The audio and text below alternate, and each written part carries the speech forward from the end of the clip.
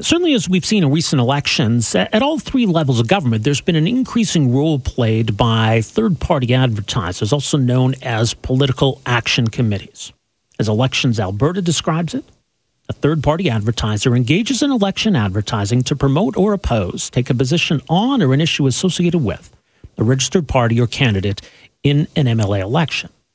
An election third-party advertiser is a person, corporation, or group which is required to register with Election Alberta when it has incurred or plans to incur expenses of at least $1,000 for election advertising, or is it accepted or plans to accept at least $1,000 in election advertising contributions. And there is that question, to what extent do we want or should we tolerate political action committees in our elections, and even in between elections in our political discourse? Is this Americanizing our political system? Or is this a way of bringing more voices, more issues to the table? Now, there is the concern that these groups can act as loopholes, where candidates or parties have kind of capped out what it is they're allowed to spend. But these groups can complement that by running ads that are either for the candidate or party or against their opponents or for the issues that those candidates represent. Some have been more blatant. In Calgary's municipal election in 2021, for example, there was a political action committee that's sole purpose was to promote that candidate and only that candidate, which was a little awkward. Now, there are numerous political action committees registered in Alberta. Some represent the labor movement, like the Alberta Federation of Labor, CUPE, Health Sciences Association, United Nurses of Alberta. There's on the right, Shaping Alberta's Future. Wexit is still registered as a political action group or third-party advertiser. Alberta Proud, the Alberta Freedom Committee. There's a new one on the scene, the Progressive PAC, the Progressive Political Action Committee. One of its founders, a well-known political voice in this province, Stephen Carter, who is president of Decide Campaigns, a veteran of many election campaigns himself. Stephen Carter, good to have you with us here. Welcome to the program. Thanks very much, Rob. Good to be on. It was an interesting open, and I'm looking forward to our conversation. As am I. Okay, so the Progressive PAC, I guess if that's what we're calling it, not yet registered, I see, but what is the status of this group? It's registered as a political TPA, not yet as an electoral TPA. That will happen in the coming weeks. The complication of the rules, as you described in your intro, continues to get more and more complete as political parties try and limit who can have a voice in an election. Used to be back when I was working in elections in the 90s and the early 2000s that any person who wanted to have a voice could have a voice, and that was welcomed. I remember the AMA, the Alberta Medical Association, spent $2.5 million opposing Alison Redford in the 2012 election, and we still won. So I think that the parties will always have a bigger voice, but others should be welcome to speak in the political realm. It's just getting harder and harder as political parties try and limit that. Okay, so you think that more is better, that this is ultimately good for democracy? I think that you're on a talk show where people get to speak every day, and they are heard by thousands of people, and it's a free voice that is added to the discussion, and it influences politicians. And I think that our ability to speak loudly and have an influence with our politicians should be allowed, and not just for lobbyists, for people who are average people like you, me, and your listeners.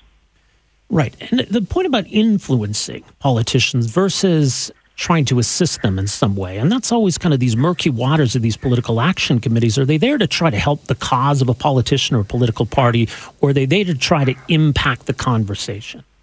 Well, I'll tell you, I mean, you mentioned Calgary's Tomorrow. You didn't mention it by name, but they were a PAC set up to help Jeff Davison in the election. And when they were found not to be colluding with Jeff Davison, I was shocked. And what that does, though, is it really loosens the ground, and it says, okay, this is now, everybody's going to have a TPA. Well, the good news is that anybody can have a TPA, even people who don't necessarily support either of the existing parties. I'm an old school progressive conservative. I've been a progressive conservative for a long time. I'm surrounded by a group of people who identify as federal liberals or identify as, many different political stripes, even some that don't identify as politicians with any of the political labels. They just want better decision making. Because right now we're lurching from one ideological decision-making system to another ideological system of decision-making, neither of which makes sense. So what's the voice that's missing here? What are the issues you think are not being addressed? I think that there's a missing middle. I think that the common sense approach to things like homelessness, common sense approach to issues like healthcare. When Alison Redford won, she'd promised to invest in post-secondary education, especially in postgraduate post-secondary education, which is the lowest in Canada here in Alberta. And if we'd invested in that, we would have new knowledge today that would be creating new industry. We see it around the world. Wherever there's new knowledge being generated, then there's an opportunity for new industry to be generated alongside it. But instead, we decided to ride our oil and gas roller coaster while paying lip service to diversification. Someone needs to talk about that. Someone needs to talk about it in a way that Rachel Notley and Danielle Smith currently aren't. What's the thing? I mean, it's essentially a two-party system we have right now, the NDP and the UCP. One could make the argument that having a two-party system inherently draws both those parties back toward the middle, but, the jury's still out on whether that's the case. Having an additional political action committee or having 20 additional political action committees doesn't give Albertans an additional choice. No, it doesn't give them an additional choice today.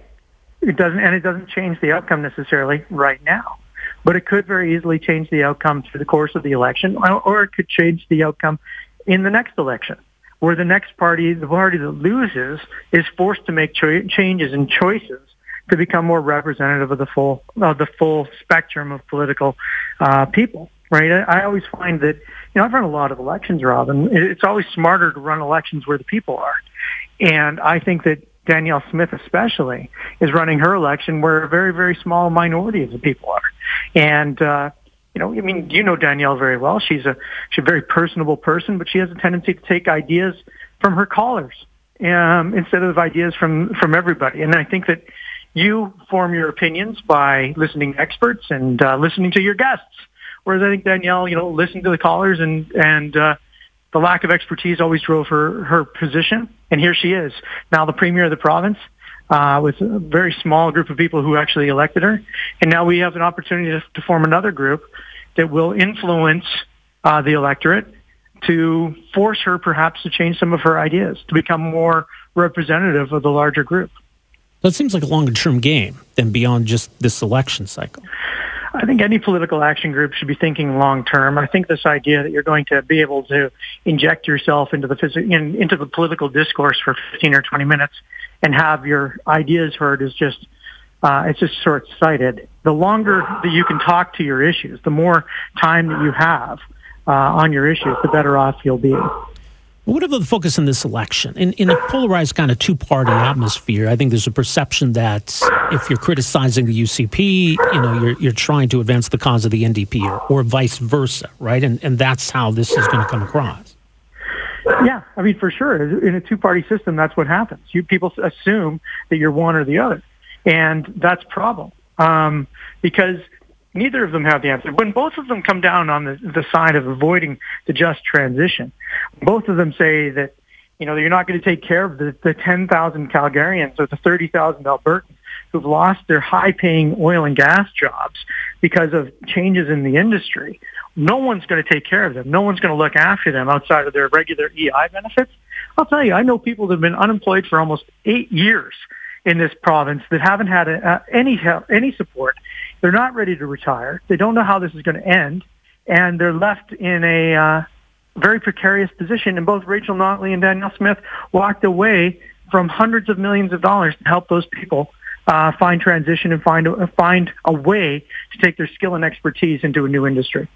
Well, politics is to a large extent, I think, supply and demand. If Albertans were clamoring for a centrist option, there would be one. The Alberta Party's a non-issue. The Alberta Liberal Party is barely breathing. I don't even know if they still exist in all practical terms. So is this maybe how Albertans want it?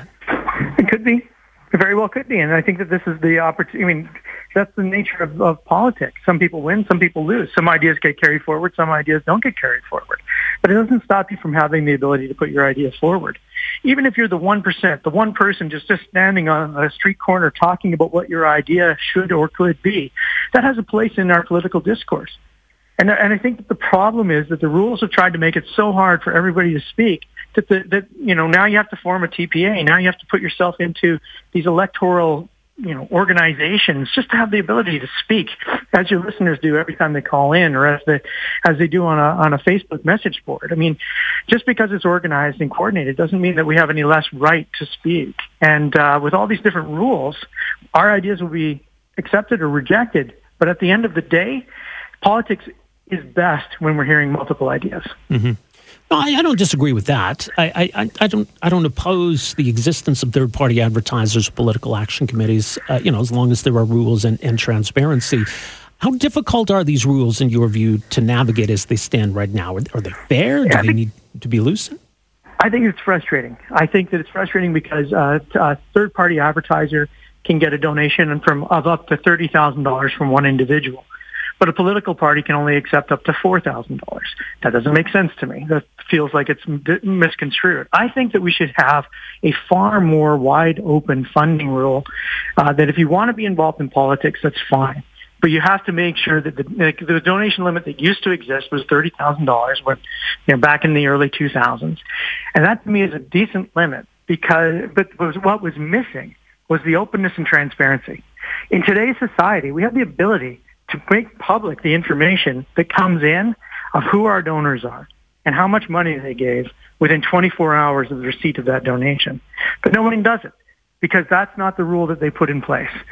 The rule that they put in place was not to bring sunshine to the actual operations of politics, but instead to curtail the operations of politics. And I think that was the mistake that has been made by both the Kenney government as well as the Notley government. Both of them are trying to curtail political activity, when in fact what we should be doing is putting sunshine on political activity. All right. Well, it's the PPAC, the Progressive Political Action Committee. We'll be hearing a lot more from Stephen Carter. Thanks for joining us here this morning. Appreciate this. Hi, it's Shauna, and I might be a bad parent because my kids think French fries are vegetables. Hey, it's Ryan, and I might be a bad parent because I went out for wings when my wife was in the hospital after giving birth. Johnny here. I might be a bad parent because in my house, the tooth fairy gives pocket change. But we're not alone. Len emailed us and said his 6-year-old daughter's Tarzan moment going from love seat to lazy boy by curtains made him more proud than any dance recital. And Andy left his 2-year-old at the rink. All right, guys, I'm sure we're not alone. Like Andy's kid. For stories and confessions like this, make sure you check out our podcast. It's called Bad Parents, and it's available wherever you get your podcasts. I left a glove at the rink.